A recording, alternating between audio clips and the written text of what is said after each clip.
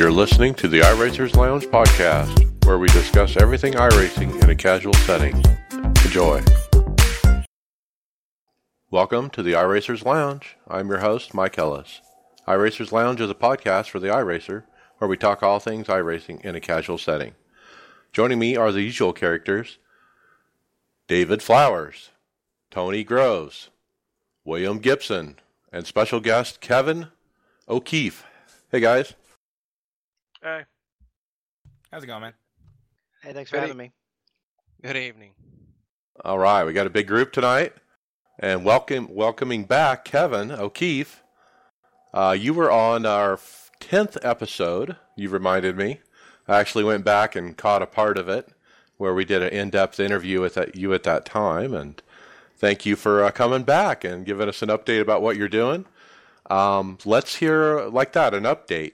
I know that you're a lawyer from Boston, and you're a heavy streamer. You were one of the first streamers out there that were doing iRacing, and a respectable iRating above 4,000. And lots of times, if you wanted to see top split NIS, you went over and saw Rutgers Kev on YouTube, and you have quite a following over there with a very busy chat.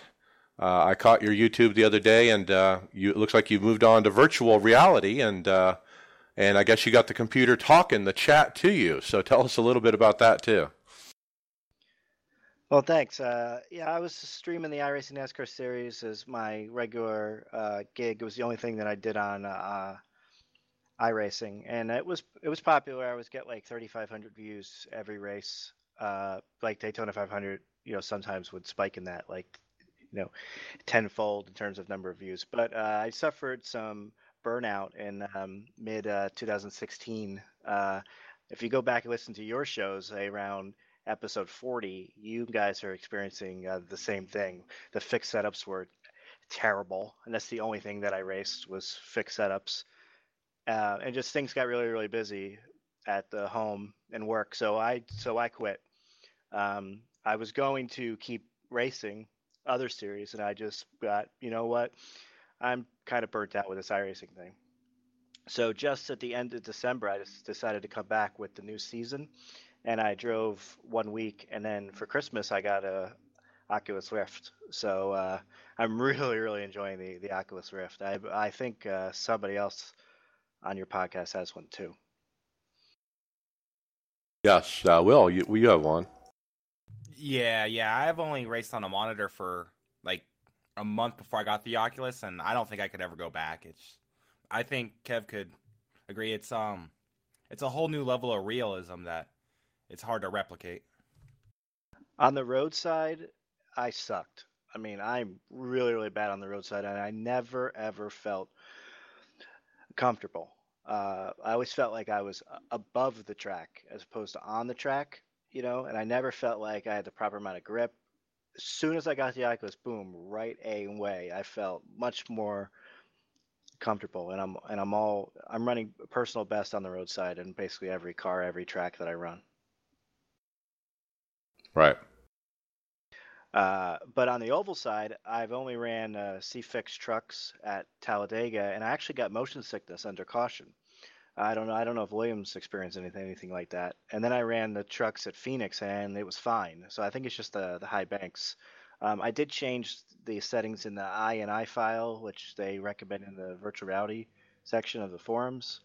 I did that before I ran Talladega, but somebody said that those settings hurt you at Talladega. I don't know if William knows anything about that. I really don't mess with it a whole lot. I have control number 1 programmed to my will, which actually like resets the frame rate. Is the only thing I really mess with if I start to dip frames. And really, as long as I don't dip frames, I don't get any kind of motion sickness. But other than that, I just do the control 1 every so often, especially night races. I get some frame dip, and that's all I really do to kind of keep from getting that motion sickness. Well, I have to try it some more. I just ran a 90-minute race at Suzuka last night. Perfectly fine. I plan on running the Roar this Friday. I don't anticipate any issues, but Talladega under caution, I was starting to get motion sickness, so that makes me a little nervous. But Mainly now that I'm back in iRacing, I want to focus more on the roadside, so I don't think it's going to be a problem. But I really love it. I used to have 3 monitors, 24 inches each. I can't see myself going back. Interesting. So what about the thing where I heard the people who are typing in the chat is verbally spoken to you so you can hear it? Yeah, I'm hedging on that based on the last video where the trolls came. It's really good if you have a stream with 10 viewers. You know, Yeah. once you get even to my level, I have 30 viewers. It gets to just be too much or open to abuse. So basically, I will give you the short version. In virtual reality, if you don't use any kind of other third-party programs, you only see iRacing. You cannot layer anything over it, right? So even if I was racing in 3 screens, non-virtual reality, I could just layer the Twitch chat over a section of the iRacing window, and I could see Twitch chat as I was racing, right? Unless I use a third-party program or I use the new Oculus beta, um, I can't see chat, right? And if I can't see chat, to me, what's the point of streaming? Because interacting with the chat room is a big part of my stream. So I have to figure out a way to get the chat to that I could hear it. It's called Restream Chat. So what it does, it takes the chat from YouTube, Twitch, and it could take the chat from basically a lot of different locations, a Discord, um, a bunch of different places, and it makes it all in one place, and then you can make it so it reads the chat back to you. Wow, that's pretty cool. Yeah. So my main issue, again, I just got the Rift Christmas, so my main issue is getting the Rift set properly. I want to get 90 frames per second every time, even when streaming, and I want it to look good, and I want to be comfortable, right? So I think I have that. I think that's good. So now maybe I'll go to the Oculus beta and try to bring up that window and layer the chat in virtual reality, so I'll be able to see it without having the chat read to me, and that way I don't have to worry about what happened on my recent video. Somebody was singing to you or something? So I mean, it's funny, they weren't being that bad. They could have been a lot worse. But so imagine this, okay? I assume a lot of people who are listening right now are driving down the road in their cars, okay? So imagine this: you're driving down the road in your car, and then you suddenly hear, "Isn't it annoying when your cat wakes you up like this? Meow, meow, meow." Right? So that's what I had to hear as I was driving, in my GT3 race. Yep. Trolls these days. Interesting. Yeah. So again, the more popular you are, the more, trolls that you're going to get. But even if it's not trolls, I was looking at other streamers who are, at terms of my range, and the chat is, at a pretty decent pace. And you just don't want a constant chat in your ear the whole time. I Right. mean, you want to interact with chat, but you also need to focus a little bit on what you're doing. Yep. All right. Looking at your stats, I had pulled them up on iRacing.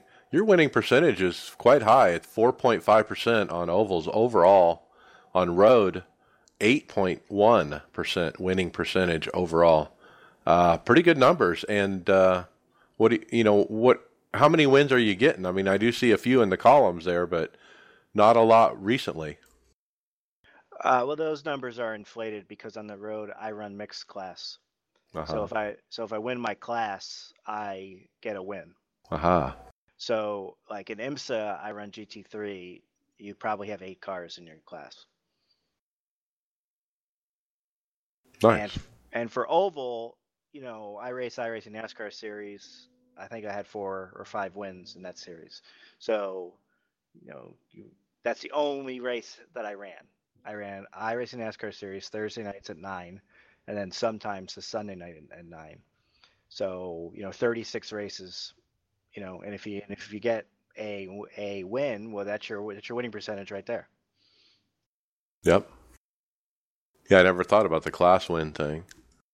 So yeah, I'm not gonna pat myself on the back too hard. If you look at my road I rating, for a long time, my road I rating was like 1500, and then I got on a team, and they got me. Somebody on the team figured out what they were doing with the old Daytona prototype, the old one, not the new one. And that thing was, it was scraping the ground, but was fast, right? So I took that. I ran the full season in IMSA. I won the championship for my division, and I racked up a few wins there. Nice, very good. But again, that's all set up. But all those videos are on my channel. But again, those videos are from 2013, I guess. Right. Well, very cool. And I also noticed there's no dirt starts. You haven't done a dirt road or dirt oval. No, so yeah, so I stepped away from iRacing from June of 2016 all the way until December. So I just got back into iRacing. I also have a torn rotator cuff in my right shoulder. Wow. So I'm able to race, but it hurts, so I can see the idea of dirt to me makes my shoulder hurt, right? And honestly, it's not my style of racing. I like the big, heavy cars. I do better in let's put it this way. My worst oval car on iRacing is a street stock. I like the heavier car, right? So I like the heavier car that's planted, right? So I don't think I would do very good at dirt. All right. And you have a unique perspective of you've gone away for that long period of time and you come back. And what has changed? What do you feel? Is it better? Is it worse? I mean, dynamic track has happened in that time frame. And it was broken for a long time, and they recently fixed it too. And the tire model's been updated, and all these different things have happened. The cars have been changed, and tracks a little bit. What do you feel? Is it different, or does it feel the same? Well, you could definitely feel the tire model. I don't have enough experience on the ovals for dynamic track. I do like the visuals with the marbles, and you can see the dirt on the track, and you can hear it on your tires. That's cool. Um, to me, I think the biggest change has been,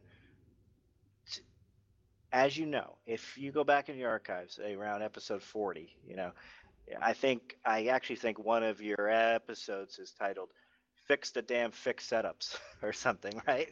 Because it was bad. I mean, Yeah. and morale was terrible. You know, if you recall, re remember when they made Dover's for the Irish NASCAR series 75% length instead of 50, and somebody posted on the forums like 3 days before the race, "Hey, this is wrong," and they did nothing. They didn't fix it, and they never ever even apologized for it afterwards. Uh, that used to happen all the time. There used to be, game breaking bugs, and they would have no comment. They would have no apology. Right. Uh, the morale of everybody on the service was just really, really low. And one thing I've noticed is they brought in Tyler Hudson to be somebody who interacts with people on the forums, and that to me brings in some positivity, because just to get the feedback, hey, we hear you, hey, we're working on it, that's all we really needed. And honestly, ever since I got popular, you know being popular has some benefits. For those that don't know, I got to go to Skip Barber Racing School because of iRacing. iRacing sent me there as a thank you, because I was bringing people to their service. Okay, so when you're at that kind of level, then you get a little bit more access. Okay, so I've talked to the developers, I've had conversations with them, and I've told them that this is what they're doing wrong in terms of the community aspect. And I brought up shows like yours and iRacing Today, and said, you know, it's not right that for me to get the information of what's going on in the service, I need to go listen to a podcast that 99% of the people don't even know ex- exists. And for the people that don't speak English, then they can't even listen to it, right? So uh, for so everything is better now. That's what I'm trying to say. Things were really, really bad then. I think things are a lot better now. I think there's a lot of hope. I think we're going to get into some news later on in the show that's going to, even lead to more hope, and I can see the positivity in the forums. Now, maybe I just have it with rose-colored glasses, but that's what I think.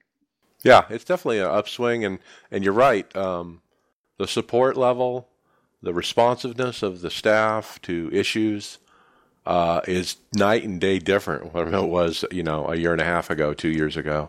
The stability of the website, we don't even talk about that anymore because it never goes down. Nobody realized that problem quit happening finally. But you're right.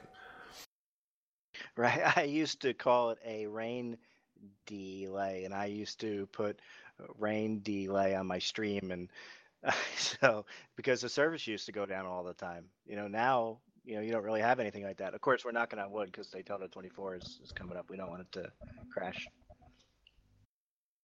All right, cool. So people can watch you on your YouTube. That's where or you Twitch mainly, or what? And it's called Rutgers Kev. Rutgers is like after the college, right? Yeah, that's where I went to undergrad. So yeah, in 2000 and what? Boy, I'm dating myself. So 2003, I was playing online poker. I had to come up with an online screen name, so I came up with Rutgers Kev because I can't think of anything funny or interesting, and so the name stuck. So it's Rutgers Kev on YouTube. That's the main place to go to. But if you want to just see me live without the edited races, then you can go to YouTube. I mean Twitch, twitch.tv/RutgersKev. I don't really have a set schedule right now. I'm going to run the Autobahn series every other Monday night. I just ran it yesterday. And I am going to run in the Major series. If you don't know the Major series, I would love to talk to you about it. The Pacific Major? It used to be the Pacific Majors, but I see. Now it's the Majors. Aha. They've changed it because now they have. I am being a shill for it, but I'm very excited about it. They actually have 4 different series now for 4 different time zones. They have a time zone that's better for Europe, a time zone that's better for the Atlantic, a time zone that's better for the Pacific, and I think a time zone that's better for the Aussies. And each one is broadcasted. Nice. Right. So they have 16 races over the course of the calendar year, and they're all major races that are all basically full distance. So it starts with the 2.4 hours of Daytona in the old IMSA cars, the Audi and the Nissan, and then 2 weeks later it's the Daytona 500 in the Cup car, right? Oh, wow. It just goes on and on and on, like the Indy 500 and the Indy car, right? They're doing, any single major race that you can think of that's in iRacing is part of the series, including dirt. Very good. And the league is free to all. You can be a pro member of the league by paying money. I am a pro member of the league because I'm sure the cost of this thing is through the roof to have 4 broadcasted races. So I gave him money. You have extra benefits if you're a pro member, but it's free. And what they do is during the week they have multiple sessions where you can set a time, and the fastest times go into the broadcasted race. Very good. Yeah, I've heard of that. See information about those all the time. Looks like a pretty neat series. Let's get into racing and topics next. I guess Tony, you and William and I will trade off topics, and Dave and Kevin, you guys jump in whenever you want. Road to Bro is tonight, guys. Sonoma. I'm still on the fence if I'm going to do this because it is going to affect my oval I rating. I've been doing so horrible in the series that, I don't know that I need to run Sonoma, to tell you the truth. So I'm still on the fence. The race is coming up in about an hour or so, and I don't know if I'm going to run it. I know that one of our teammates, James O'Brien, is going to run it. He's been pretty excited. What do you guys think? I know, Tony, you're skipping. Yeah, I don't have much choice. I don't have the track. Like I said, same song every week for me, but we're coming up to a few tracks here that I do have, so I'll be jumping in then. I think if you guys are going to skip out on it, I'll probably skip out on it, just so I could get this thing posted to YouTube a little quicker. I I did some practice, and I just wasn't that comfortable as I used to be with the new A car changes. So if you guys It's are gonna sit different. it It's out, harder. yeah, if you guys are gonna sit it out, I'll probably sit it out, get this thing posted to YouTube a little bit quicker, so I'm not up all night. And I've been working a lot on setups for the trucks for Daytona, so I might focus on that a little bit tonight. Yeah. How great of an idea is Road to Pro? I mean, that wasn't a round before I left. I mean, one race a week, and it's split. It's perfect. Yep. And the new version of Road to Pro starts at Daytona, where you have to run the trucks, and it's every other week. So it's once every 2 weeks. I mean, one race a week. You know, it's open setups. I like to run fixed, but that's fine. You know, and it's split, so people with the lower I rating, you know, can still have great races. Hats off to iRacing. I'm not running Sonoma just for the simple fact that I haven't really run the car on that track, and I'm not comfortable, so I don't want to be a hindrance to everybody else. Yeah, you need practice for sure if you're going to go out there. I ran a few laps of practice, and the car is different than it was last summer, for sure. I could definitely keep the car on the track last summer. This time, I was struggling to keep it on the track. Yeah, it's really hard to get the power down. I was short shifting just to keep from breaking the wheels loose, and a couple times I'd even be in third gear and be able to break the back end out from underneath me. So, the set we have was a lot better than the fixed set, but it's still not enough for me to be truly comfortable out there. Yeah, so I'm on the fence. I don't know yet. We'll see. Let's get into GRC and other racing you guys might have done. I'll talk about mine first, because guess what? I got my second career win in Global Rallycross, this time a feature win in the C Series. I've been digging for that a long time. I felt like Chase Elliott out there with all the second place finishes, just wondering when my win was coming, and I finally got one. It was pretty uneventful, actually. I ended up on the pole, getting the whole shot, and leading every lap to the checkered flag, and I had no challenge. At most, they were 1.5 seconds back as far as being close. So I kept the gap, and it worked. Yeah, I watched that race. Yeah, you just kind of check out, get a clean start, and just bring it home. No real mistakes. So it was a little uneventful to watch, but sometimes, hey, that's what it takes to win.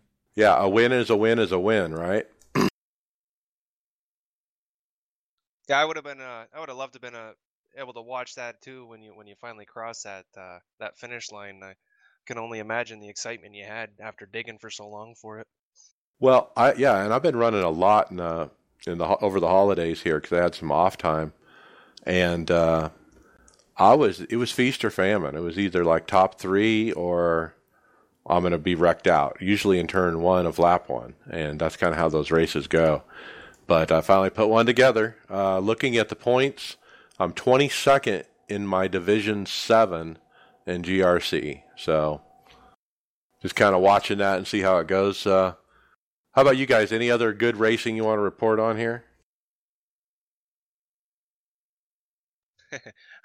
I did a little bit just goofing around racing. I ran some Dallara Dash and the pickup trucks, but man, I really need this NIS series to get back. I'm losing focus, and when I do finally hit the track, man, I suck.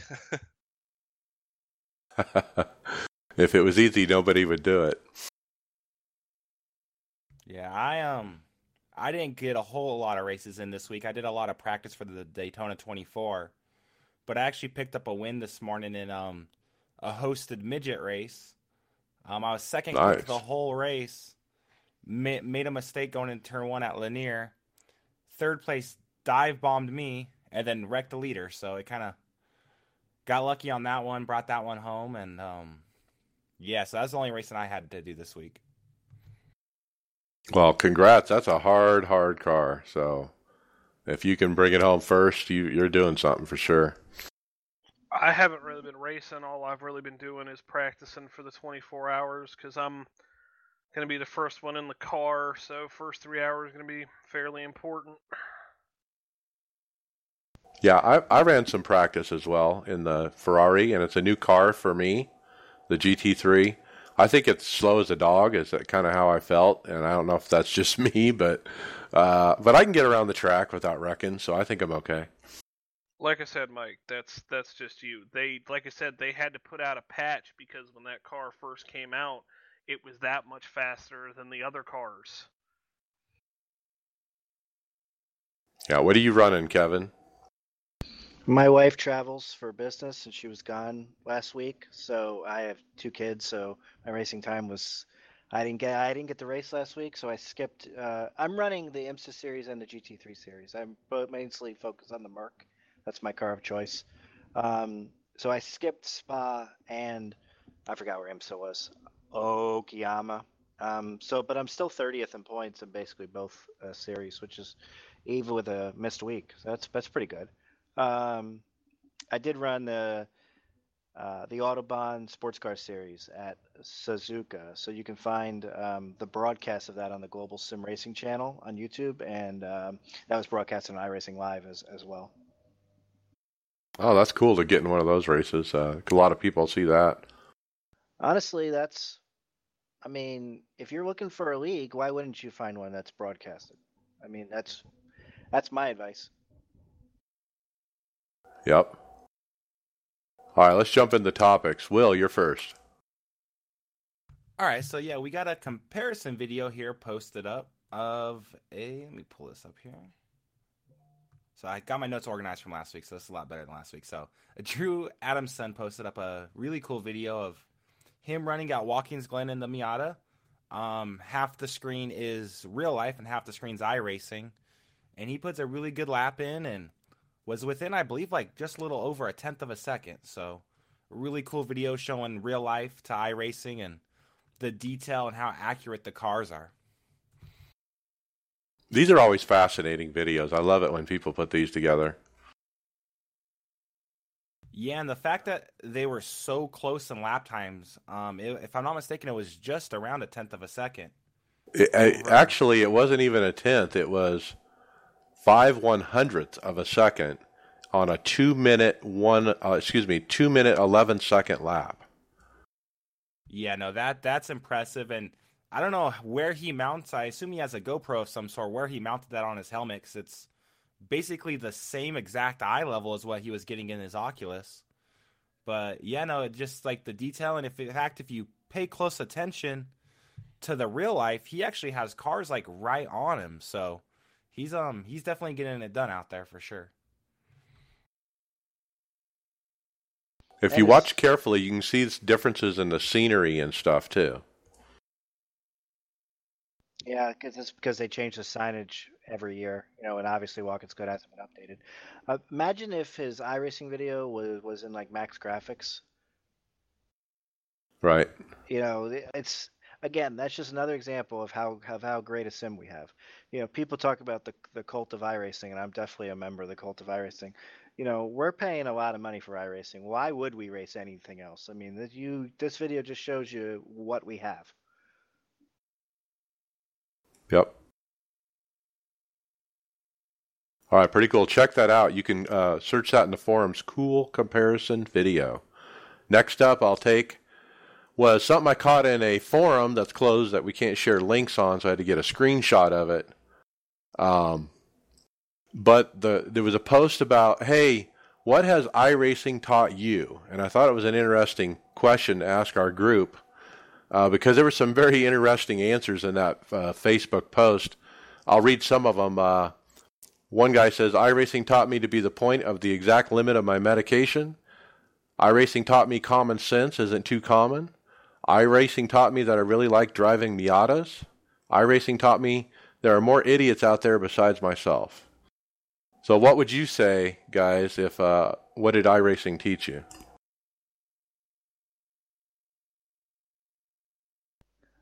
I'll go first. I'm not going to give those funny answers. iRacing has made me a better racing fan. I've been a racing fan my entire life, but especially doing the NIS, being able to in the top splits, I actually have some ability to drive the car, unlike some people, right? But being able to control your car on the limit and have another car right there next to you, and what these guys do in real life at a much better level, and to appreciate what the aliens can do in this game as opposed to what I can do. I mean, the amount of car control that these guys have is amazing. Yep. I was going to say iRacing taught me racecraft, the mechanics of how a race is run. Lucky dogs, wave arounds, pit strategy, 2 tires, 4 tires, don't pit. I've only ran 5 laps on these tires. Should I pit? That kind of stuff. I think I would have never known all that without iRacing, and I really feel like I've learned it very well.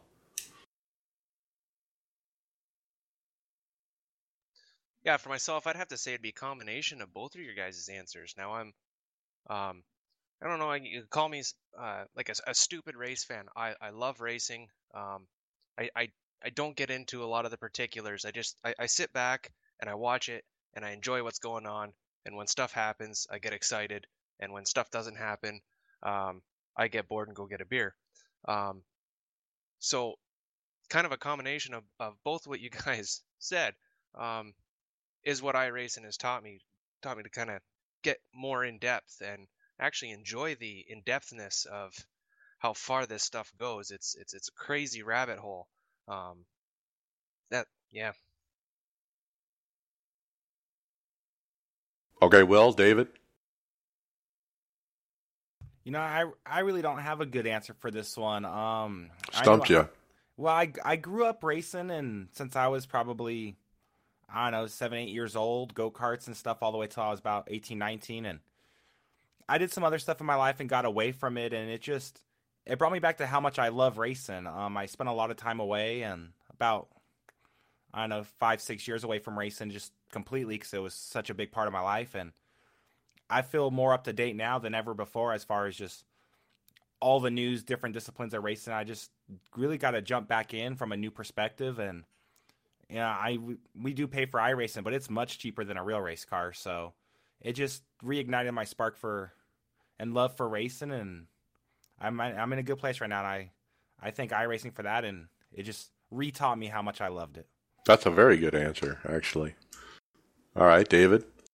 I mean, it just taught me, like, how lucky we are, like, and how honestly, just, man, how good technology has progressed and how it's so much like the real thing. I mean, I remember running, NASCAR 2 in 1996 on a, with a keyboard and not knowing the slightest bit of what I'm doing, to having a wheel and getting around the track like you do nowadays. I never thought it'd be like this 20 years ago. Yeah, progressed. All right, Tony, you got the next one. Yeah, this one is about the iRacing Libraries of the Week. This is posted on Red Bull Global Rallycross.com, and what they initially planned to do was highlight a single iRacing team whose libraries had particularly impressed them. This week they said we're in a celebratory mood, so they're going to put the spotlight on 3, and it's a full page write up with the 3 teams, the pictures of their cars, and it's VEC Sim Racing, and Red Face Racing, and Fitzy Racing, and some great pics of all 3 teams. It's a really, really cool thing to do and really get it out there. They're really taking a hold of this. Oh, yeah. And the paints are really good, too. So pretty cool that they're putting this up there on their website and featuring some of these iRacers paints. And you can get pretty creative with the way these cars are laid out, with these dirt cars. But we'll talk about some more in Creative Paints next. Will, you get the monster topic here. It's got like 20 links in it, but I can help you out if you need help. Yeah, well, it should be okay here. I was very excited to see this news. Chili Bowl is coming to iRacing. So they announced that, I believe, Friday, Saturday? Yeah, it's been trickling out over several days, lots of this information. Yeah, and they've kind of really gone all in. This week, obviously, is Chili Bowl. I think they start practice, or maybe heat races today. There's over, I believe, 350 entrants this year. But for those of you who don't know, Chili Bowl is an annual thing. It's in Tulsa, and it's probably the biggest dirt race event next to Knoxville Nationals. It's all midgets, the USAC midgets, and yeah, no, there's a ton of information. So right off the bat, they showed 2 cars, one for Kyle Larson, one Christopher Bell, and they are just beautiful cars. Sponsored by iRacing. So we have that there, and I mean those paints. I mean, let's look at those paints. They are amazing. I mean, you can really tell they're iRacing paint jobs from far away. I mean, they really cover the whole car, so to speak. What do you guys think? I mean, they really came out good. And these are Kyle Larson and Christopher Bell, are stars from NASCAR. Awesome. And the merch too. Awesome. Yeah, and we're going to look at that too here. yeah, so along with those paint jobs, which you could see on the YouTube version of the podcast, I'll post those pictures up. We got some news from Steve Myers. They will be scanning and photographing the track this weekend. There was a little bit of worry about the flights getting canceled because of the blizzard back there, and but they got there in time. They posted up some photos of them at the track with it nice, fresh, clean dirt, not even raced on yet, so that was a really nice shot. Now, for people that don't realize, this Tulsa, Oklahoma track has a roof on it, folks. A roof. This is like an indoor track. Yeah, no, it's indoors. It's a fairly big building. And from my understanding of the layout is they have the track and grandstands on one side, the pits on another, and then they have like a shopping area and like a trade show. So, I mean, it's a week-long event for sure, and I'm curious to see what the helicopter and chopper view look like. So the blimp. That's what I was thinking when I saw that picture. What about the blimp? That and none of the dirt tracks have an external pit lane.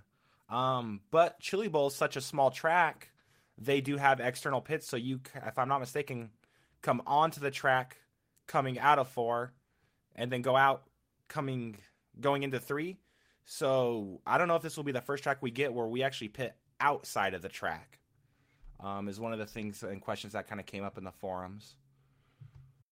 So they started scanning it like 2 days before the actual event started. And they're going to scan it, I understand, throughout the event to kind of catch the track as it changes. It's pretty interesting that they're doing it during the, yearly event. Normally when they go scan tracks, like a pavement track, they do it when nobody's there, But this is kind of the opposite. And I guess that's because it's dirt, right? Yeah, the track, because that track, I mean, it's indoor, it's small, and there's so much racing going on. It'll be grippy and really fast, then start to slick off, and then it kind of rubbers down, and you get a couple good grooves. So it's one they're definitely. I'm curious to see the logistics of it, but they're gonna really have to scan that thing quite a few times because that thing goes through so many transitions throughout the day. Then they clean it up because it's a multiple day event. You'll start the day with a great track, end it on a bad track, and then they fix it up overnight. So there's definitely going to have to be a lot of work put into this because it's definitely changing. It's definitely going to be probably one of the better dynamic tracks we get. And it didn't take long before the painters put up some replica paint jobs of Kyle Larson and Christopher Bell's car. You can get it right for yourself right on Trading Paints. And so check that out if you guys have the Dirt Midget and want to run that paint. It looks really sharp, like I said. Yeah, and they actually, I believe that was Colby Eye Paints that posted that up. Yep, Colby Eye Paints. And they also, I think just this morning, released a kind of a video showing the Chili Bowl Nationals. And it's actually really well done because they go from live shots to the sim. It's kind of hard to tell the difference, too. I saw that. Yeah, they're not on the Chili Bowl surface because they haven't even scanned it yet. So if you look at the background, you'll see they're at Lanier and other tracks. But just like the way the car's rotating and starts to do a wheelie and it'll transition from real life to the sim is just, it's probably one of the most beautifully edited shorts I've seen yet. So they put a lot of time. I think everyone on the dirt racing community is really excited about this, and it's definitely going to be a great addition to the sim. Yeah, Kyle Larson took to Twitter, "Hey, excited about this. Thank you, iRacing, for your support at this year's event. Hopefully, Christopher Bell or I can get it in victory lane." And as Kevin mentioned, there's merchandise at ourracewear.com. You can get Kyle Larson t-shirts, hoodies, and whatnot. And these are awesome shirts because they have iRacing on them, folks. They look cool.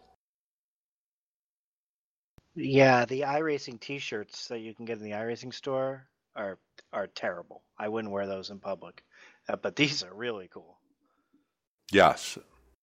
They say Kyle Larson. They have a picture of the iRacing midget car, blue or gray or black, it looks like. There's also stickers and can koozies. Yeah, Christopher Bell's got a pretty sweet shirt as well with it's an all black shirt. Yeah, I'm definitely gonna be picking up the Kyle Larson one, being from California.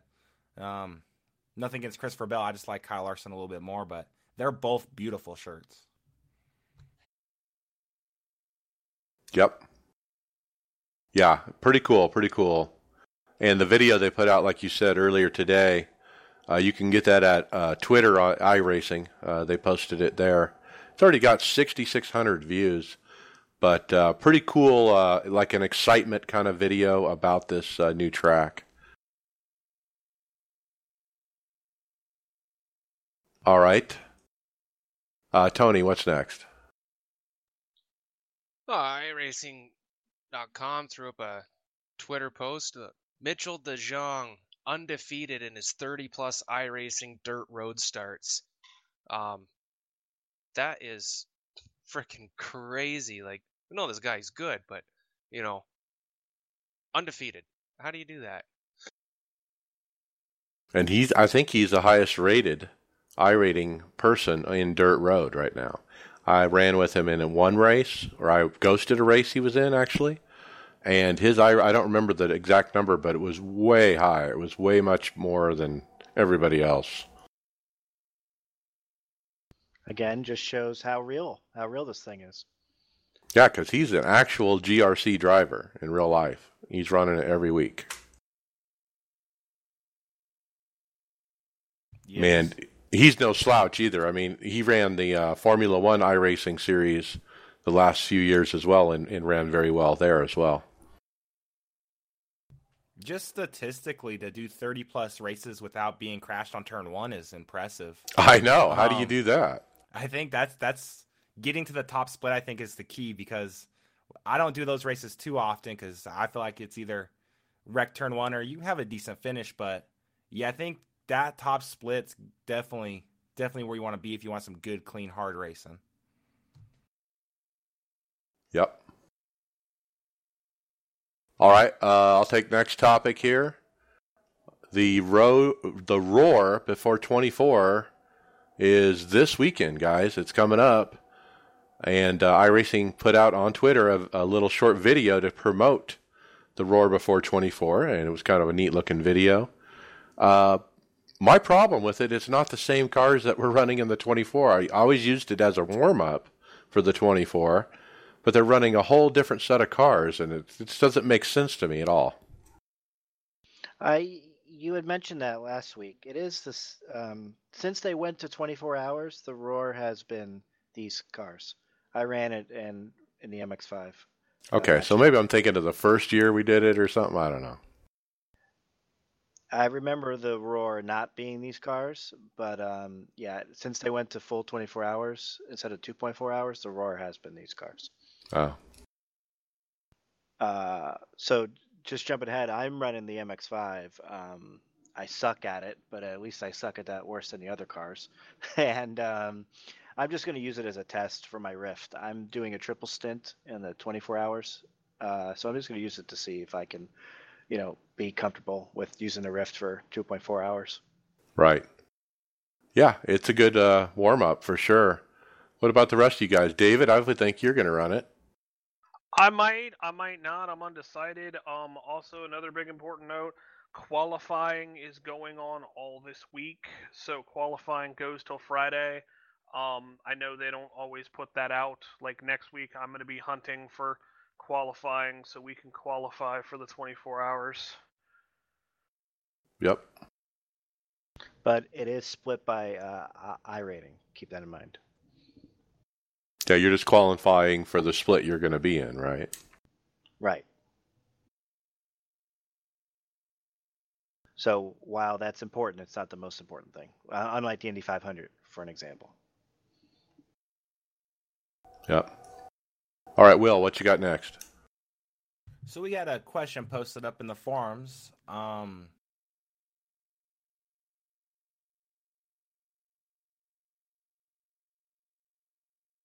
Yeah, should iRacing add a "I'm not qualifying" button? And he's talking about probably the GRC Rookie Series, where you have to wait 8 minutes for qualifying to be over before you can move to the next session. Yeah, we have over 100 votes, and 74% said yes, 26% no, and I definitely voted yes on that one.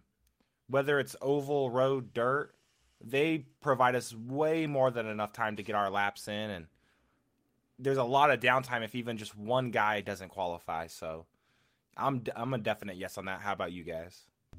Now the OP reads like he wants to be in a split with only people that aren't qualifying. The people who post later make points that when everybody hits it, then it should advance. Which, if you read the OP, that's not really what he's saying. Yeah, good point.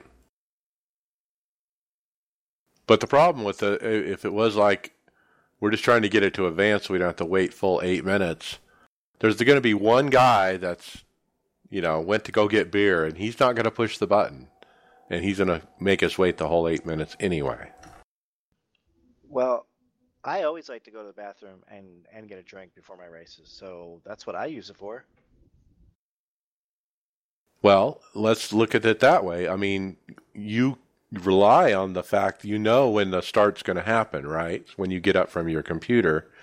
So if this was implemented, it's possible they could go to grid when you're not ready, when you're still in going to the restroom.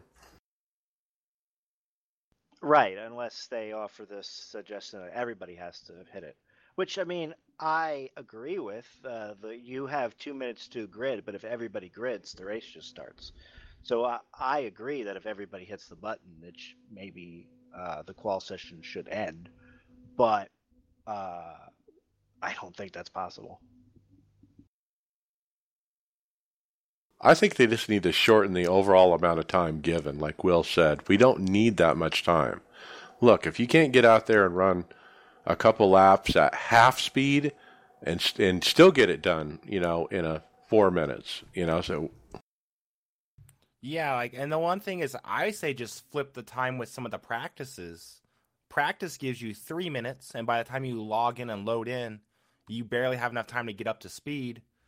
But then you get 5 minutes to qualify. If they flip those, you would typically probably get 3 to 4 minutes of practice and enough time to put in a couple good laps and kill some of that downtime. You guys are looking at this with oval, views. Spec Racer Ford this week is at Daytona. You know how long that lap is, right?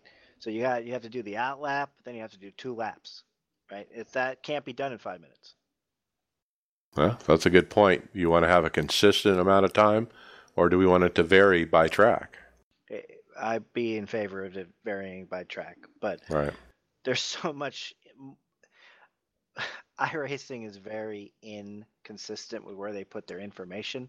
I would hate for the people who aren't as into this as we are to be, okay, how long do I have? Do I have 3 minutes for this one? And I have 5 minutes for the next one?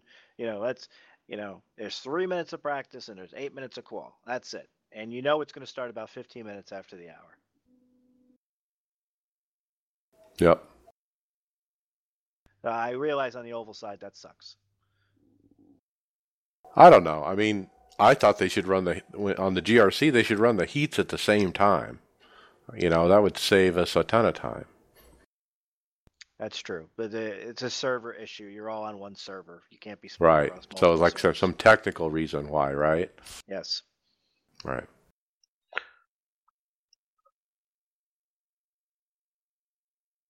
All right, Tony, what's next?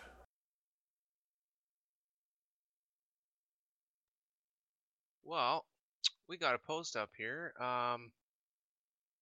We are looking for 24-hour a day.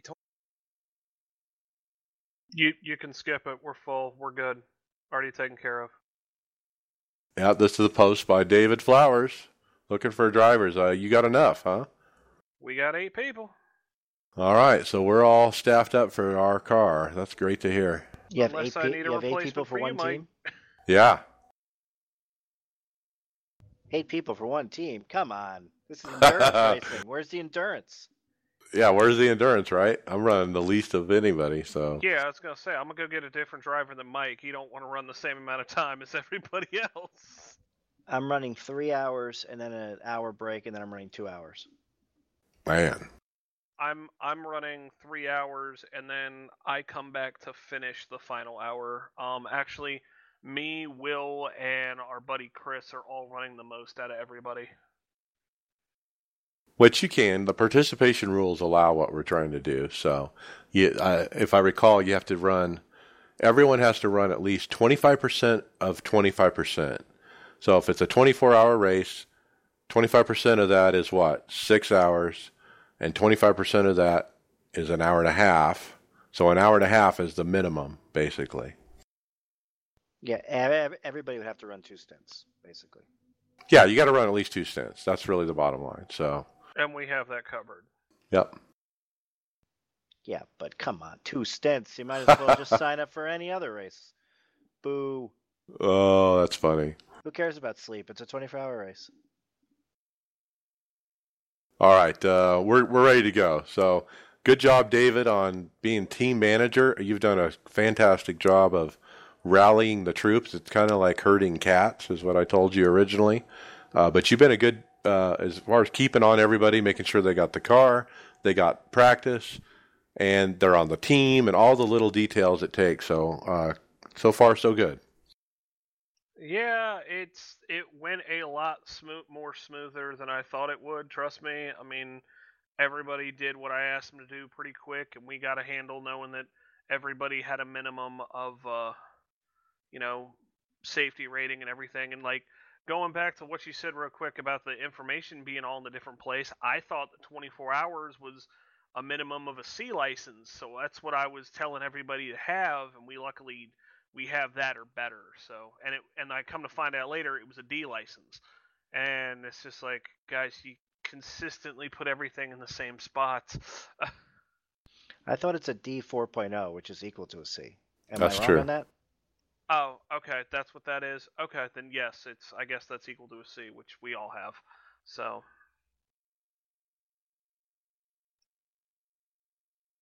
All right. Will, what's up next? So it looks like a Race of Champions is actually starting their own Race of Champions. It's presented by Logitech, and it looks like it's going to start next month. It's going to try to bring the best from the virtual and real world together to race. That is so cool. And one of the guys doing it is the McLaren's world's fastest gamer, Rudy Van Buren, who won the contest to be the McLaren sim driver for 1 year. And he's going to be there racing none other than Juan Montoya, David Coulthard, Joseph Newgarden, Helio Castro-Neves, and others. And the iRacing GT3 champion. Right. And there was a guy who was the Formula One champ, or I wasn't familiar with that. Yeah, so the Formula One wasn't very popular here in America, and it was very gamey. It was a big turnoff to me. Yeah. You know, and we are going to talk about this later when we get to NASCAR. So, but as long as they make this seem real, I'm all in favor of it. But if Juan Montoya hops in the car and is yucking it up and crashing people on purpose, it's a big, big negative. But if everybody goes in there and takes this serious, then it's a big step. As long as they don't put any jet dryers on the track, we should be good. This is happening in Saudi Arabia, February 2nd and 3rd. And they have sponsorship. Logitech is the sponsor of this whole thing. And guess what? Money is what makes these things happen. And this probably wouldn't be happening without Logitech. So obviously they're a big company for sim racing, and good job Logitech getting involved. I'm sorry, you can go, man. No, I was gonna say, like, this could turn out to be a really, really good thing. I mean, we're seeing kind of week in and week out getting a whole lot of exposure to iRacing and sim racing in general, and how viable it is moving over to the real world side. I see a lot of good things out of this stuff. Yeah, so the Race of Champions is a yearly thing, and it rotates around, and it's in a stadium venue. So this year it's going to be in Saudi Arabia. So they take top drivers from all different series, like Kyle Busch raced in it. I think won it last year. So they are going to take the real life Race of Champions venue and sim it into Stadio Corsa, and they are going to run a sim race with sim drivers and real life drivers.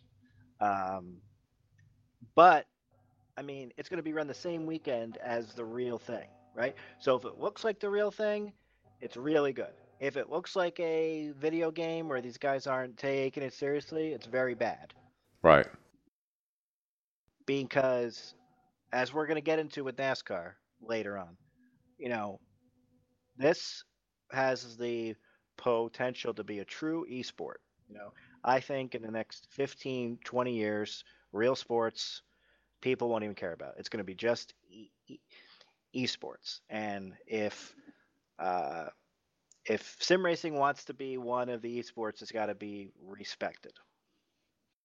And I would say, like, esports has grown so much, and racing esports is the only thing that really translates to real life.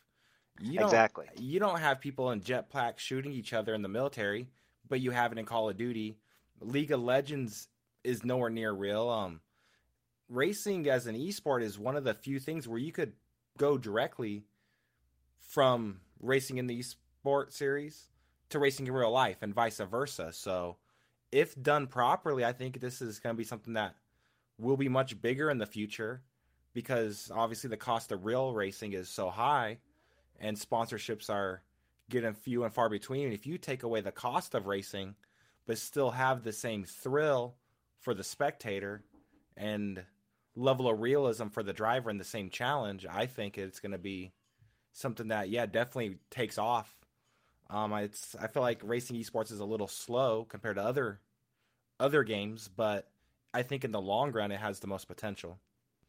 Well, what you're saying, how it translates, that's what we need. We're jumping ahead of ourselves. Maybe want to do that topic next, but if NASCAR Heat 2 becomes the game of choice, it's not going to take off, because NASCAR Heat 2 is a video game, right? But the skills transfer over from iRacing to NASCAR, as we see with William Byron, right? So they need to get that message across by having the right sim for it, right? If you're the top Madden player in the world, you cannot play quarterback for the Colts, right? If you're the top iRacer in the world, you can go out and win the Truck Series, and it's been proven. Yep. And we'll get into that in a moment. I'm going to skip a couple of these in the interest of time. The next one is NIS participation credits. the thread has been taken down. But before it got taken down, I did read, guess what? They did put out NIS participation credits, I believe, last week. And guess what? It helped me buy that Ferrari GT3 car that I bought as well. So thank you, iRacing, for finally putting that out after how many years NIS has been in place without the participation credits. Now, I think I got $8, and I ran over the 30 weeks. I don't know what everybody else got. Did I read this right, Mike? They were only giving you credit for season 4? They gave us as much credit as you would get if you ran a 12-week season, yes. But like season 4. So like some people already had their $10 of credits from other series and got nothing. I mean, that seems a little wrong. Yeah, and maybe that's why the forum post got deleted by staff. It went south a little right after everyone started complaining about the amount of the participation credits. I guess from my perspective, I'm glad to get anything at all because we've never gotten anything. So I'm just happy with that. Now, is the amount right? I have no idea. By the way, Mike, just to let everybody know, if you're wondering where your race participation credit tracker is, it is in your profile at the very bottom right of the page, right next to your mandatory participation racing statistics. Nice. I didn't know that. Yeah, things iRacing doesn't tell you that you find yourself digging around.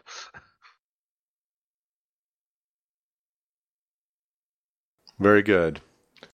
Yeah, so check that out. If you've been racing NIS, guys, you might have got some credits. So what do you guys think about the amounts? I mean, it's a 36-week season. Shouldn't it be proportionate to what they pay out for a 12-week season? Well, I think the fact that they pay out any credits for playing their game is pretty It's ludicrous, damn cool. yeah. So like I don't know. I couldn't really complain. No matter hell, they give me 50 cents. Well, that's 50 cents that I didn't have before, and all I'm doing is playing and having fun. So, yeah, I'm cool with it. I mean, $8, Mike. I mean, yeah, people are. That's like Tony said. That's $8. I mean, that's almost a month of free iRacing right there. Yeah, I'm not saying, it's bad that they gave out credits. Of course it's good. But, you run a full season, but you happen to run 2 other seasons in season 4 and you get nothing. When if you didn't meet your participation credits in seasons 2 and 3, for example, it should be you should get your $10 if you didn't get a full $10 in the other seasons. Yeah, I never got anything in the previous seasons. I got credits for the first time, I think, last season because I ran every race for the limited late model series. I think it's cool they do it. I think it's a good way to drive participation in the other series. But they do have that $10 cap, so it sounds like if you ran the NIS and you are already getting credit, it hit that cap. So I think it'd be cool if they split it so like you could have a cap for running just NIS and a cap for the weekly series for like say the Silver Crown cars or the USAC Sprint cars. But I don't know, getting credits is cool. I don't know why people would get upset because they never really gave a solid answer to begin with on how much and when. So that's true. No. They did. That's where the participation tracker comes in. Like right now through the off season, the only thing that you can get money on for the participation tracker is the Dirt Car 305 Sprint Car Series. You have to run all 8 weeks, and then you get however many credits that equals. Well, I think the way it breaks down, if you run a car between, I think, D and C license, so say like the 305 Sprint or the limited late model, I think you get $4 per that series. So say if I ran every race for the 305 and the limited, I'd get a total of $8. And then if I'm not mistaken, B and A class series is, I think, $6 or $8. Okay. I can't remember the exact amount. So it's $7 if you run the A or B class cars. Gotcha. It's $4 if you run the C or D. Okay? Even though that adds up to E11, the maximum amount that you can earn is 10. Wow. So, but all that should be chucked away. They should do what they're doing for Time Attack and only give participation credits to certain series, like those series that are struggling, like the Camel. Right. So they're trying to drive participation somewhere. If I'm not mistaken, I can't remember. I think it's usually on the home page of the member site, which I usually skip over. They have like a featured series for the season where I think you get like $25 credits if you're at the top of that. I think they have the SCCA. Yeah, they have 4 something like that. cards. Yeah. If you're the winner, but guys like us are not going to be the winner. I mean, Right. I'm in Division 1. I'm never going to win. Yeah, I definitely feel like it's something that if done right, it could definitely help participation in those lower series, which I think is much needed. But I think this was kind of just a whole mess. It was a great idea in 2013 when they started it, It needs to be revamped. I mean, it obviously isn't designed for these long seasons, these 36-week seasons. And so they're kind of doing a workaround just to appease people because somebody on the staff said they would do it. And but they need to rethink this for the upcoming year. They should redo it and publish exactly what the terms are. All right, Tony, let's keep moving. What's next?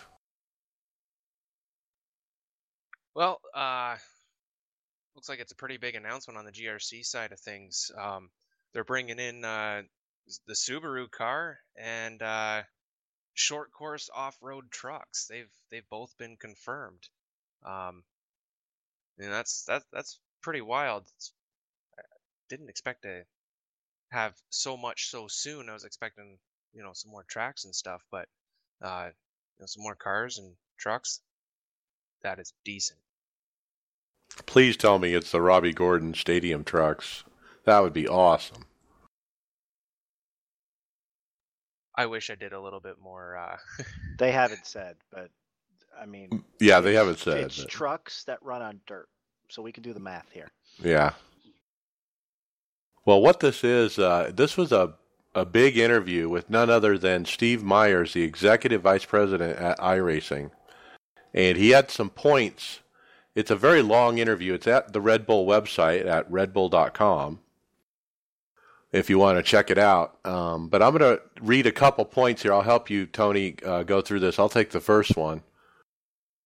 I'm going to read this quote. We have a pretty long list of requirements for building any car for our sim, and the GRC cars are no different in that respect.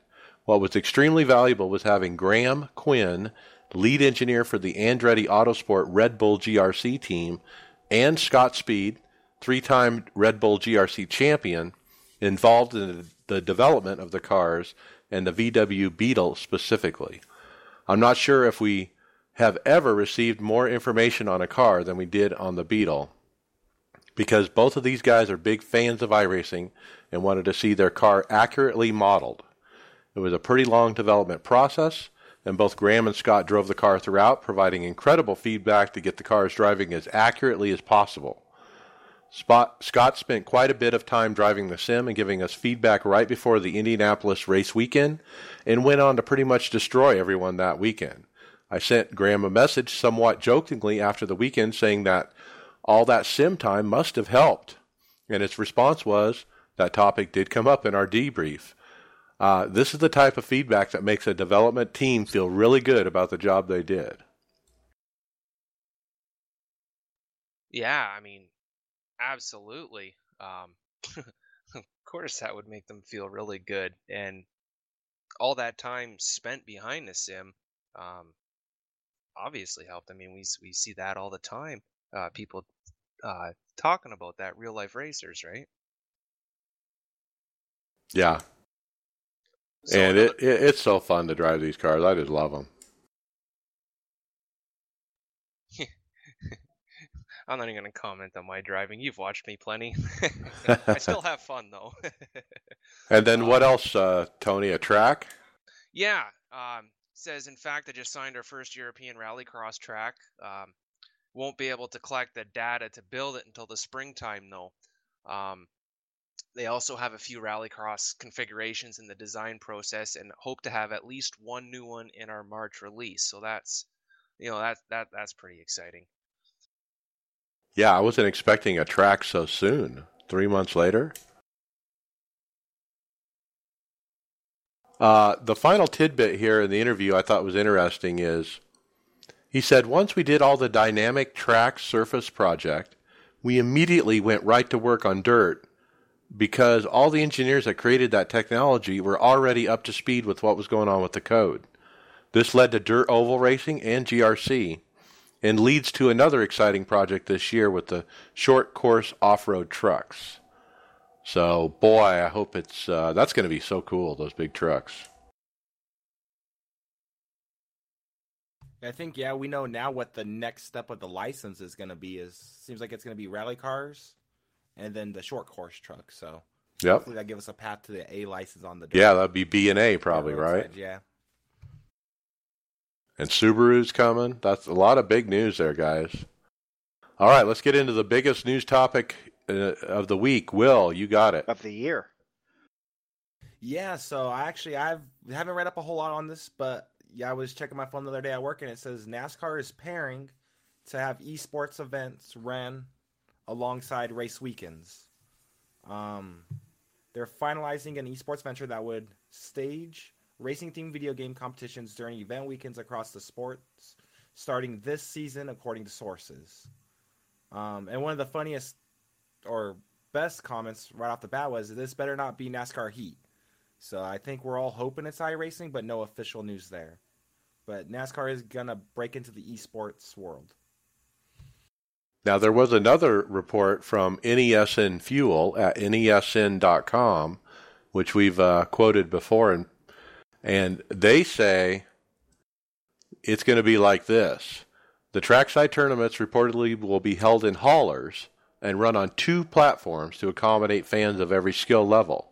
For the casual gamers, there will be competitions on NASCAR Heat 2, which is the officially licensed game for the Monster Energy NASCAR Cup Series. But NASCAR will also have tournaments for advanced sim racers utilizing iRacing. So it sounds like they're going to do both. Sounds like they are, and that's going to give people a very warped perception, especially if they're using NASCAR Heat 2, because I'm sorry, that the game is terrible, even for a NASCAR sim. Well, I don't think it's going to give any kind of warped sense of anything. I mean, they got to throw NASCAR Heat 2 and the developers of that game a bone because it's their that's their flagship console game. The real bread and butter of this whole thing is going to be the iRacing for obvious reasons, but it kind of leads into like what Dale Jr. was talking about, a 4th NASCAR league. Yeah, this is awesome. Well, look at when the Peak Series, it wasn't called that at the time, started. If you go to NASCAR.com and you go to standings, there's Cup Series, Nationwide Trucks, and the iRacing NASCAR Series right there. It was the 4th officially NASCAR series. It's not there anymore if you click on standings, but that was the idea. I mean, this is a little early with the information, but the potential here is huge. Yeah, I wouldn't be surprised if they just have haulers with NASCAR heat rigs just for fans to jump in and have a little fun, and then run the peak drivers on iRacing, and that be the primary competition. I kind of read it as they just it's just, behind the grandstands, and the fans walk up and stand in line, and they can run and sit in a iRacing rig and race, Yeah, again, really, really early. But, I mean, so, okay, I am a developer of NASCAR Heat 2, okay? I've paid money to be the officially licensed game of NASCAR, okay? Am I really going to allow my product to be presented side by side with iRacing and go, hey, look, this is the video game and this is the real thing. This thing is obviously better than your crappy NASCAR Heat 2. I think there's a business side of this that's a little sketchy. Yeah, and I haven't been able to find a second source that said iRacing would be used as a second platform. Only this one website has said it, and they don't quote anybody. I'm NASCAR Heat 2. I'm the officially licensed game. but I'm not as good as iRacing. At the track, I'm not too sure about that. But, what I could see happening is NASCAR Heat 2, being front and center with the simulators the fans could do, and then on big screens run the live right then, you know, run the Peak Series race.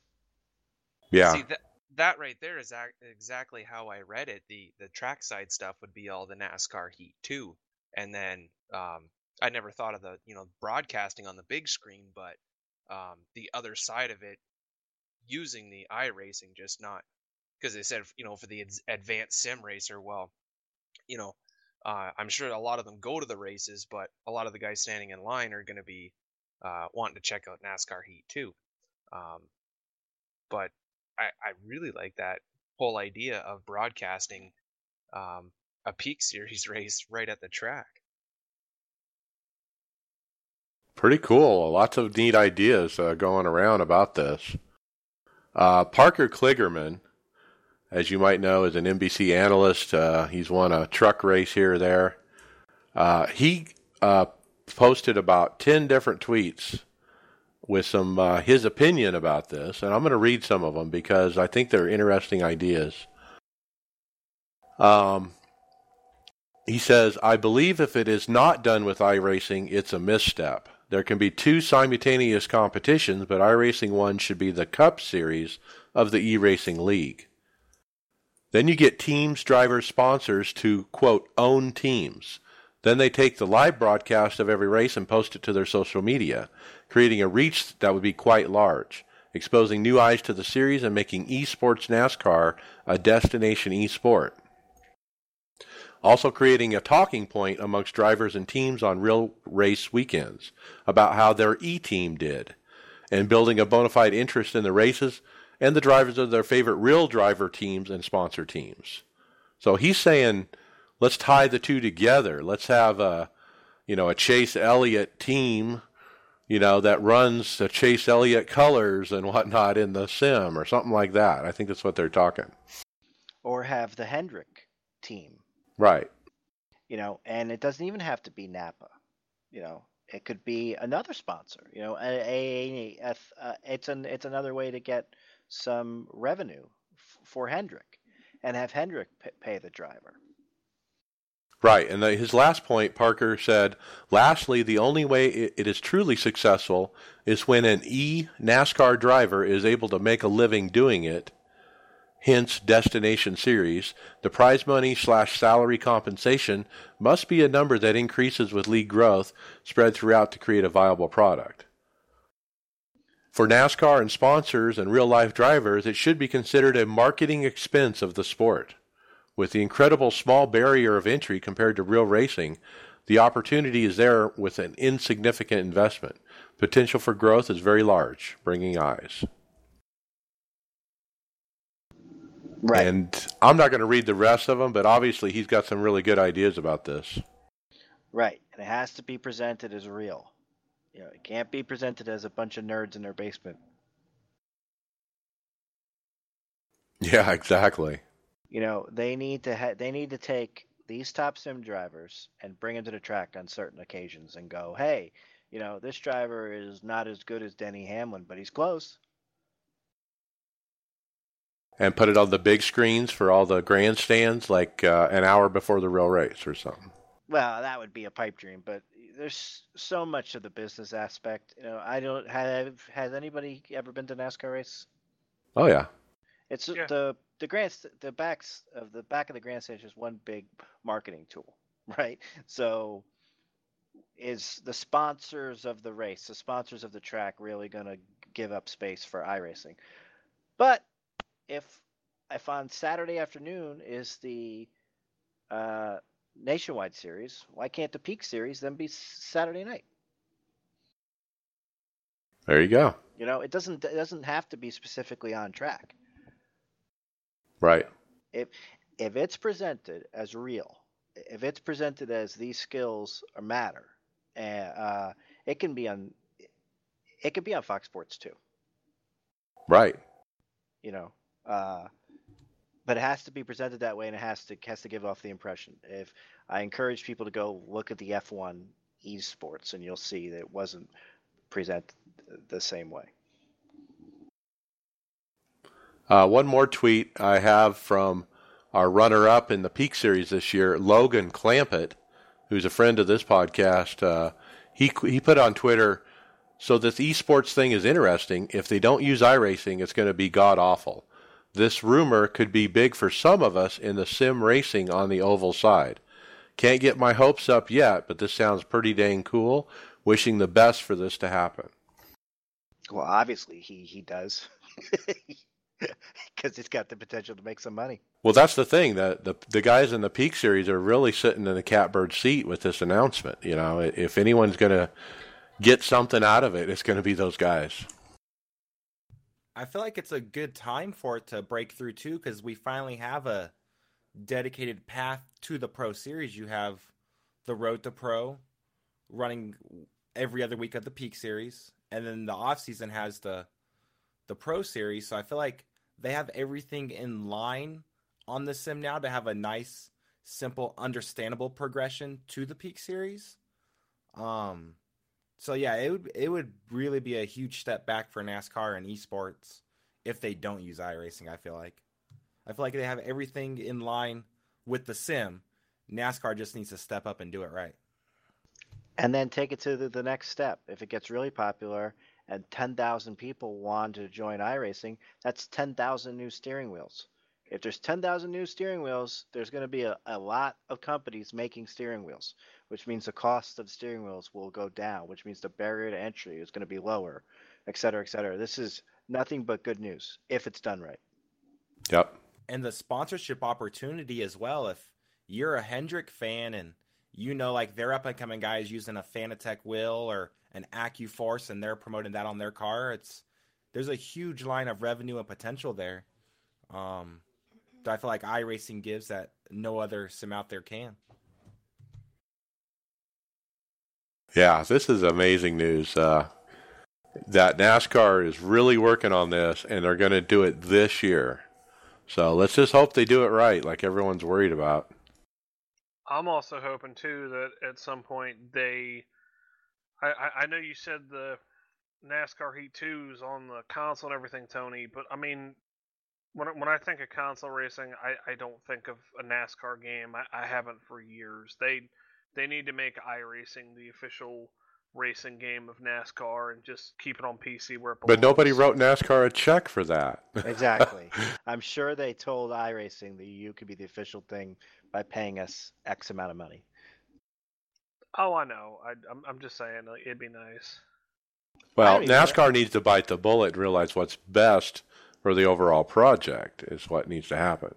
Plus, I mean, a lot of the good drivers coming into NASCAR right now use iRacing as a tool. They speak proudly of it, whether it be C. Bell or Will Byron. Yeah, Will Byron. I mean, he's our next star, in NASCAR. And I hate to say it, if you have the 4 series of NASCAR and the guy wins the championship using a DualShock 4 playing Heat 2, no one's going to really take that seriously. They have to use NASCAR or iRacing, sorry. If they don't, that's just a huge missed opportunity, not only for the sim, but also NASCAR. Well, the other thing I was going to say about that, though, too, especially, you were talking about different streams of revenue for NASCAR.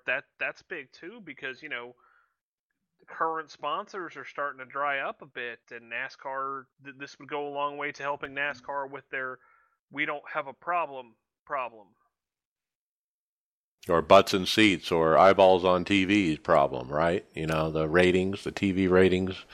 Yeah, this is a good idea. That's probably why they're doing it, And again, let's take a breath. I think we all need to take a breath, because racing was at its most popular in the 60s and 70s. And why was racing its most popular? It's sad to say, but because a driver died almost every week, and now NASCAR's safer than ever, and the popularity has gone down. I think that, I think it's going to take a lot of time for people to ease into sim racing. There's no danger, there's no engine noise. It's going to take some time. Yeah, Well, we all know the competition on the iRacing side is probably better than in real life. I mean, we've had drivers say that. Kyle Larson has directly said that before. and that's the other thing though. Some of the sim racing on there is so good. Just watching everything is just so good. That's what I do. I watch the Global Sim Racing Channel and RaceSpot TV. I watch those races at work. It's good stuff. I mean, if you're a race fan and you enjoy like the proper part of racing, yeah, you're not going to beat watching iRacing, that's for sure. Let's keep moving. We're running out of time here. Next topic was a post by Tyler Hudson. Guess what? We're getting a patch at the end of this week or the beginning of next week that will greatly improve the overall driving ability of the dirt street stock. I also read somewhere else that they were going to fix the getting stuck in the wall at Knoxville problem as well in this build. So be expecting that, guys. Let's jump into hardware, software. Tony, you're up first. Yeah, I guess seems to be some pretty big news about Intel's processor chip. There's been a fundamental design flaw that has forced a significant redesign of the Linux and Windows kernels to defang the chip-level security bug. Programmers are scrambling to overhaul the open source Linux kernel's virtual memory system. I have absolutely no idea what that is. Meanwhile, Microsoft is expected to publicly introduce the necessary changes to its Windows operating system in an upcoming patch Tuesday. These changes were seeded to beta testers running fast ring Windows Insider builds. I guess the long and skinny of it, the effects are still being benchmarked, but they're looking at a ballpark figure of 5 to 30% slowdown depending on the task and the processor model. That is really huge, but I believe it's not as big as the post kind of sounds like it is. From what I was reading down further in the post from guys that are probably much smarter than me at interpreting this stuff is for iRacing stuff, we probably aren't going to notice a whole lot of difference. Right. But for other things, I don't know. I guess we could call it more technical stuff. Maybe it's those guys will feel that hit. Yeah, and I watched a podcast about this and got a bunch more details, but the bottom line, guys, you need to update everything. Your Apple iPhones, anything iOS, anything Windows, anything Linux has to be updated. Now, the Microsoft update for me went through last night. Make sure to update immediately. This is a huge bug where people can take over your computer if they do certain things.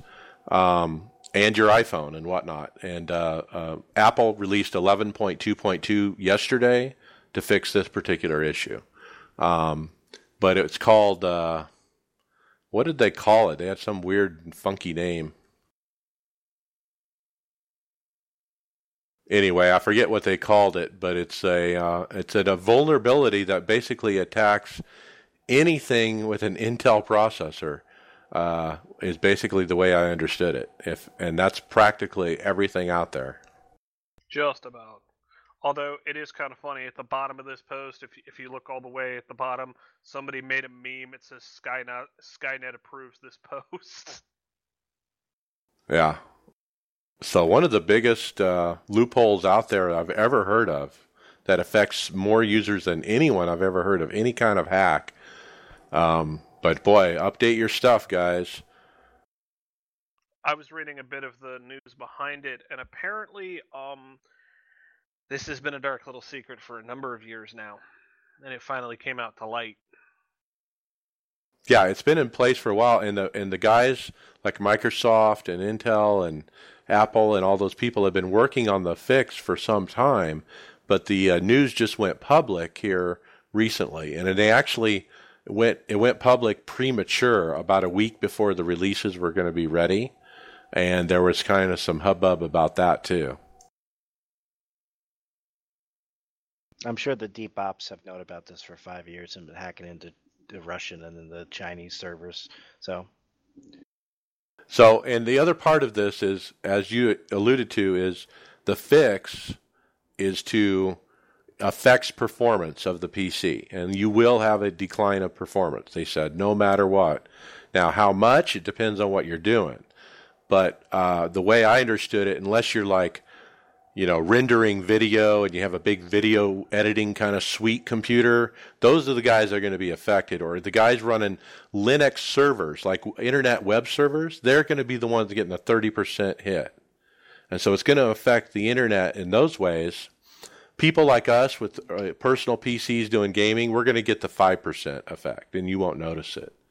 The other thing I heard on the podcast was over the next 6 months to a year, these companies will change that release to make the performance better. They just had to get something out to stop the hole immediately. And so we expect updates from Microsoft and so forth that will bring that performance back, hopefully, to where it was before.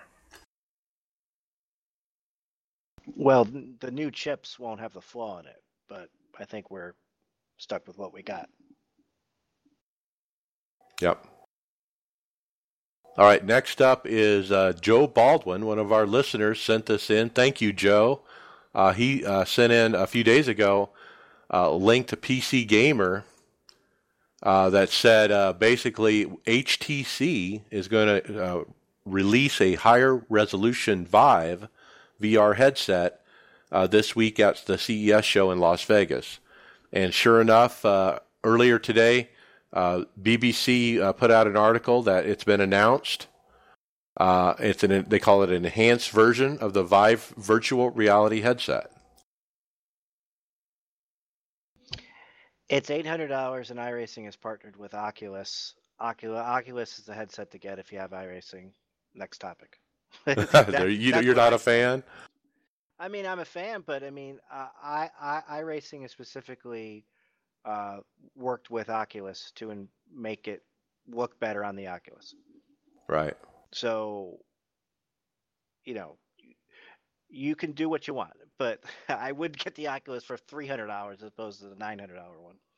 Well, and a few weeks ago, there was a forum post where a lot of these Vive users were actually having problems making it work with iRacing. Yeah, iRacing got the developer kit from Oculus really early and specifically worked with Oculus to code the sim so it works better with Oculus. So if you're doing iRacing, and this is a iRacing podcast, you should get the Oculus. If you're doing other kind of VR stuff and you want the higher resolution, then you can get the Vive. There you go. All right, Tony, what's next? Post on the forum about replay conversion. I guess there's a quick button to do it, and that button would be Control-Shift-Alt-V. Now you also have to pick what type of file you're converting it into, and you can do that by your app.ini file, and you go down to the video section and it will say screenshot file format. That is completely wrong. It is video file format, and you can pick between, looks like MP4, WMV, AVI2, and AVI. That's kind of a neat little shortcut that I had absolutely no idea about until today. Control-Shift-Alt-V, and that will save a replay into a YouTube-compatible file. Yeah, that is a totally way better way to say it than what I did, but yeah. Okay, well, I just paraphrased what you said, so yeah, so check that out. I didn't know about that either. It puts the video in a folder under My Documents iRacing Video, so look for it there. There's a lot of cool things people are doing with their replays now that it's easily saved, and they use some editing software to put chase cam and the higher up camera and their cockpit all on the screen at once. Very cool. Nice. All right, William, what's next?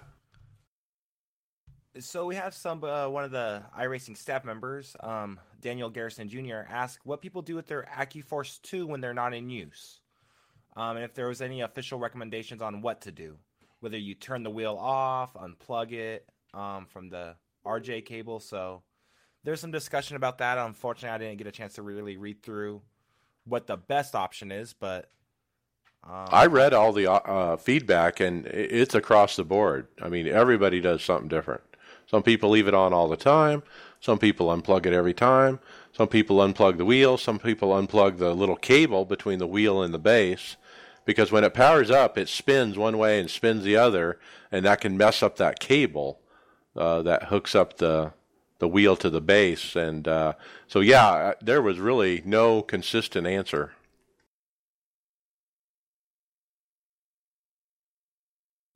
yeah, that's something that hopefully someone from AccuForce speaks up, because I'm sure there is a definitive way of doing it to minimize issues and parts failure. I have the G29, and actually the power went out the other morning and went back on fairly quick, and I woke up to my wheel cranking around, and I guess all wheels do that. So, yeah, I'm sure there's a right answer out there somewhere, but I couldn't tell from this post. I mean, what about you guys? You leave your wheel on? I think I don't have a button, so mine's always on. You know, I think it turns off when I turn the computer off, but I'm not certain. I have the Fanatec Club Sport wheelbase, and if you let, it's basically a computer where if you leave it on, then you're gonna lower the life of it. I mean, it makes heat, so you need to turn it off. Yep. All right, well, check that out if you have an AccuForce 2. There's lots of ideas. I found this other okay, so next topic. I found this company called OpenSimRacing.com. And it consists of 3 iRacers that put together this company. And their main thing that they sell is little metal joint pieces for 80/20 cockpits. So if you want to build an 80/20 cockpit and you want to make it a little bit easier, you can go to this company and buy all the joints, the joint plates that attach the two 80/20s together from this company, and supply your own 80/20, your own hardware, bolts and nuts. And then they give you the plans for the cockpit as well, as far as how to put it together and that kind of thing. Very, very interesting business idea.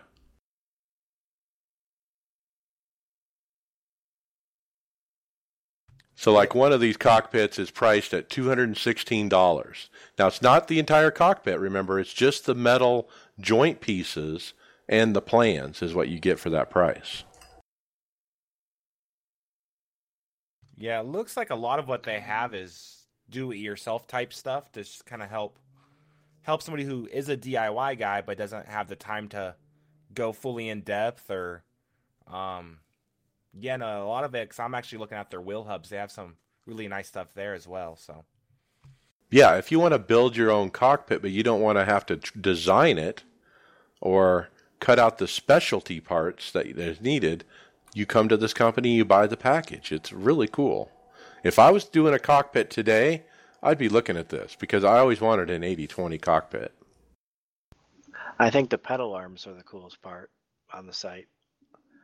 I'm not a DIY guy by far. I think if I was a DIY guy, I'd want to do it myself. Why am I paying $200 for plans? I'm going to design it myself.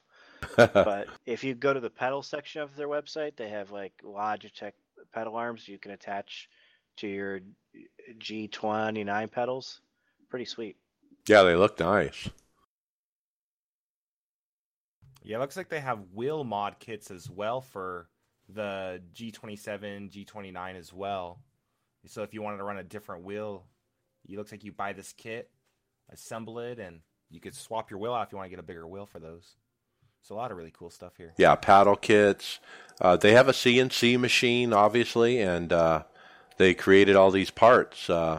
Pretty cool. You guys check it out. It's opensimracing.com. It's a pretty nice website.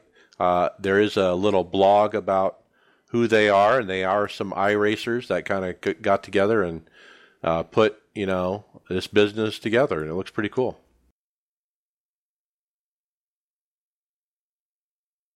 All right, what's next? So it looks like Asus showcased some ROG bezel-free kits that hide the bezel.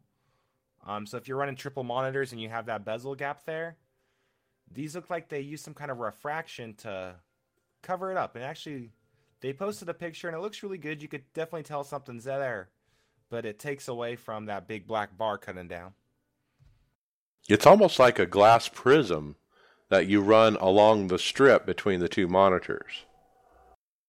Yeah, and it looks, I mean, they're obviously going to make it look nice in their photo, but it definitely looks nice. I don't know how that's going to affect an iRacing depending on like the angle you have, and because I know you can adjust the angle in the sim of how the monitor, like the monitor in front of you and the angle to the ones on the side. Well, I the don't know if bezel that's correction, yeah. You do bezel correction to kind of get rid of the gap, so to speak. Yeah, how will it affect that? I don't know. But it's an interesting idea. It's a cool idea. I'm waiting to see how much it's going to be. Yeah, I don't want to see a YouTube video of it in action kind of thing, and see what it really looks like. So more on that, it's a brand new product apparently. And yeah, this thing no is price announced. This thing is really cool looking. Now I'm only running, 2 monitors, but the way I got it set up, I gotta be honest, I don't even really notice the bezels. Yeah, you tend to like tune them out after a while, right? And you don't even realize it. Yeah, so is it the same when you're running the 3 like yours, Mike? Yeah, I don't notice it. It doesn't bother me in any way.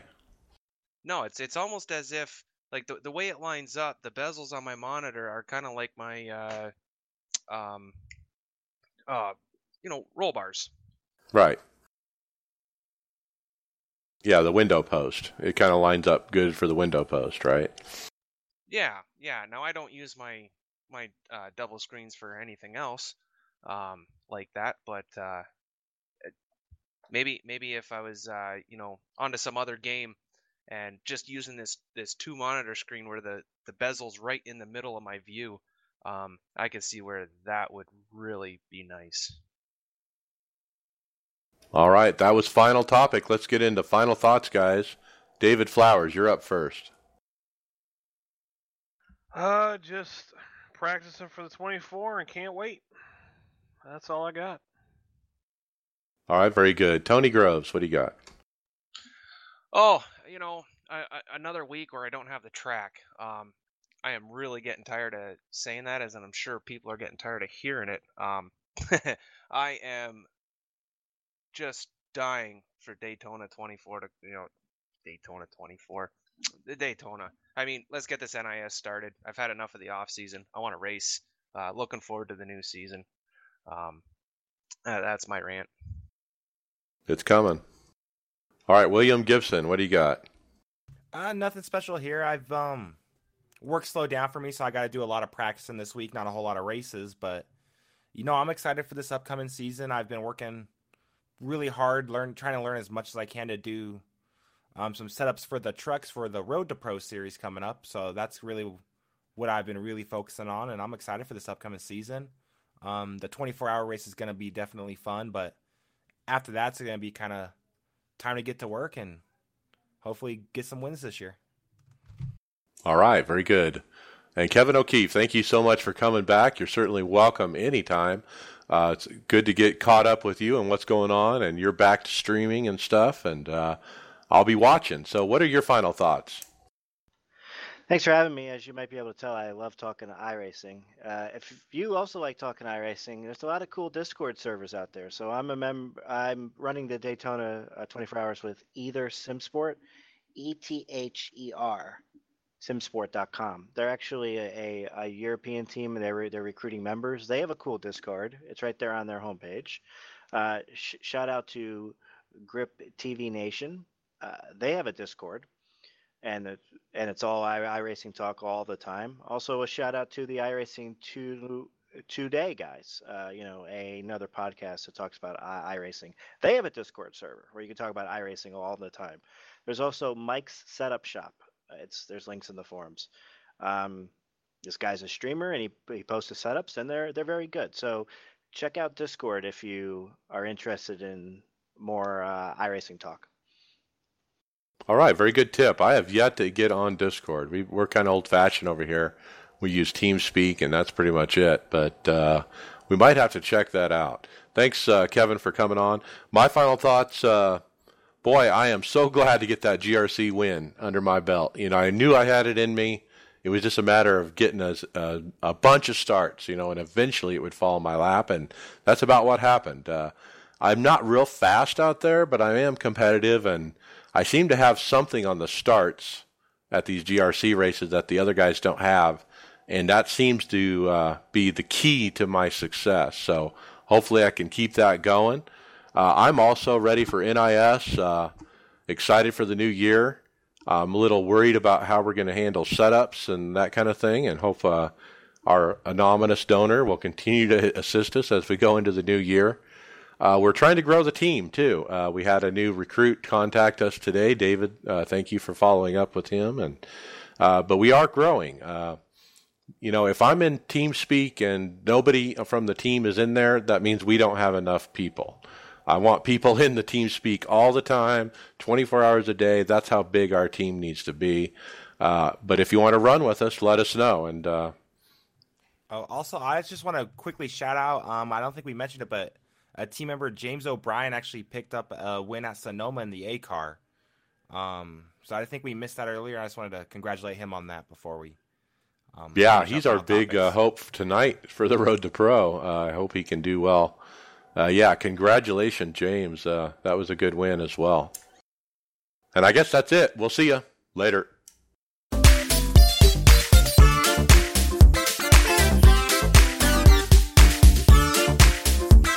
Thank you for listening to the iRacers Lounge podcast. Make sure to go subscribe to us on iTunes, SoundCloud, or Google Play, Facebook, and Twitter. See you on the track.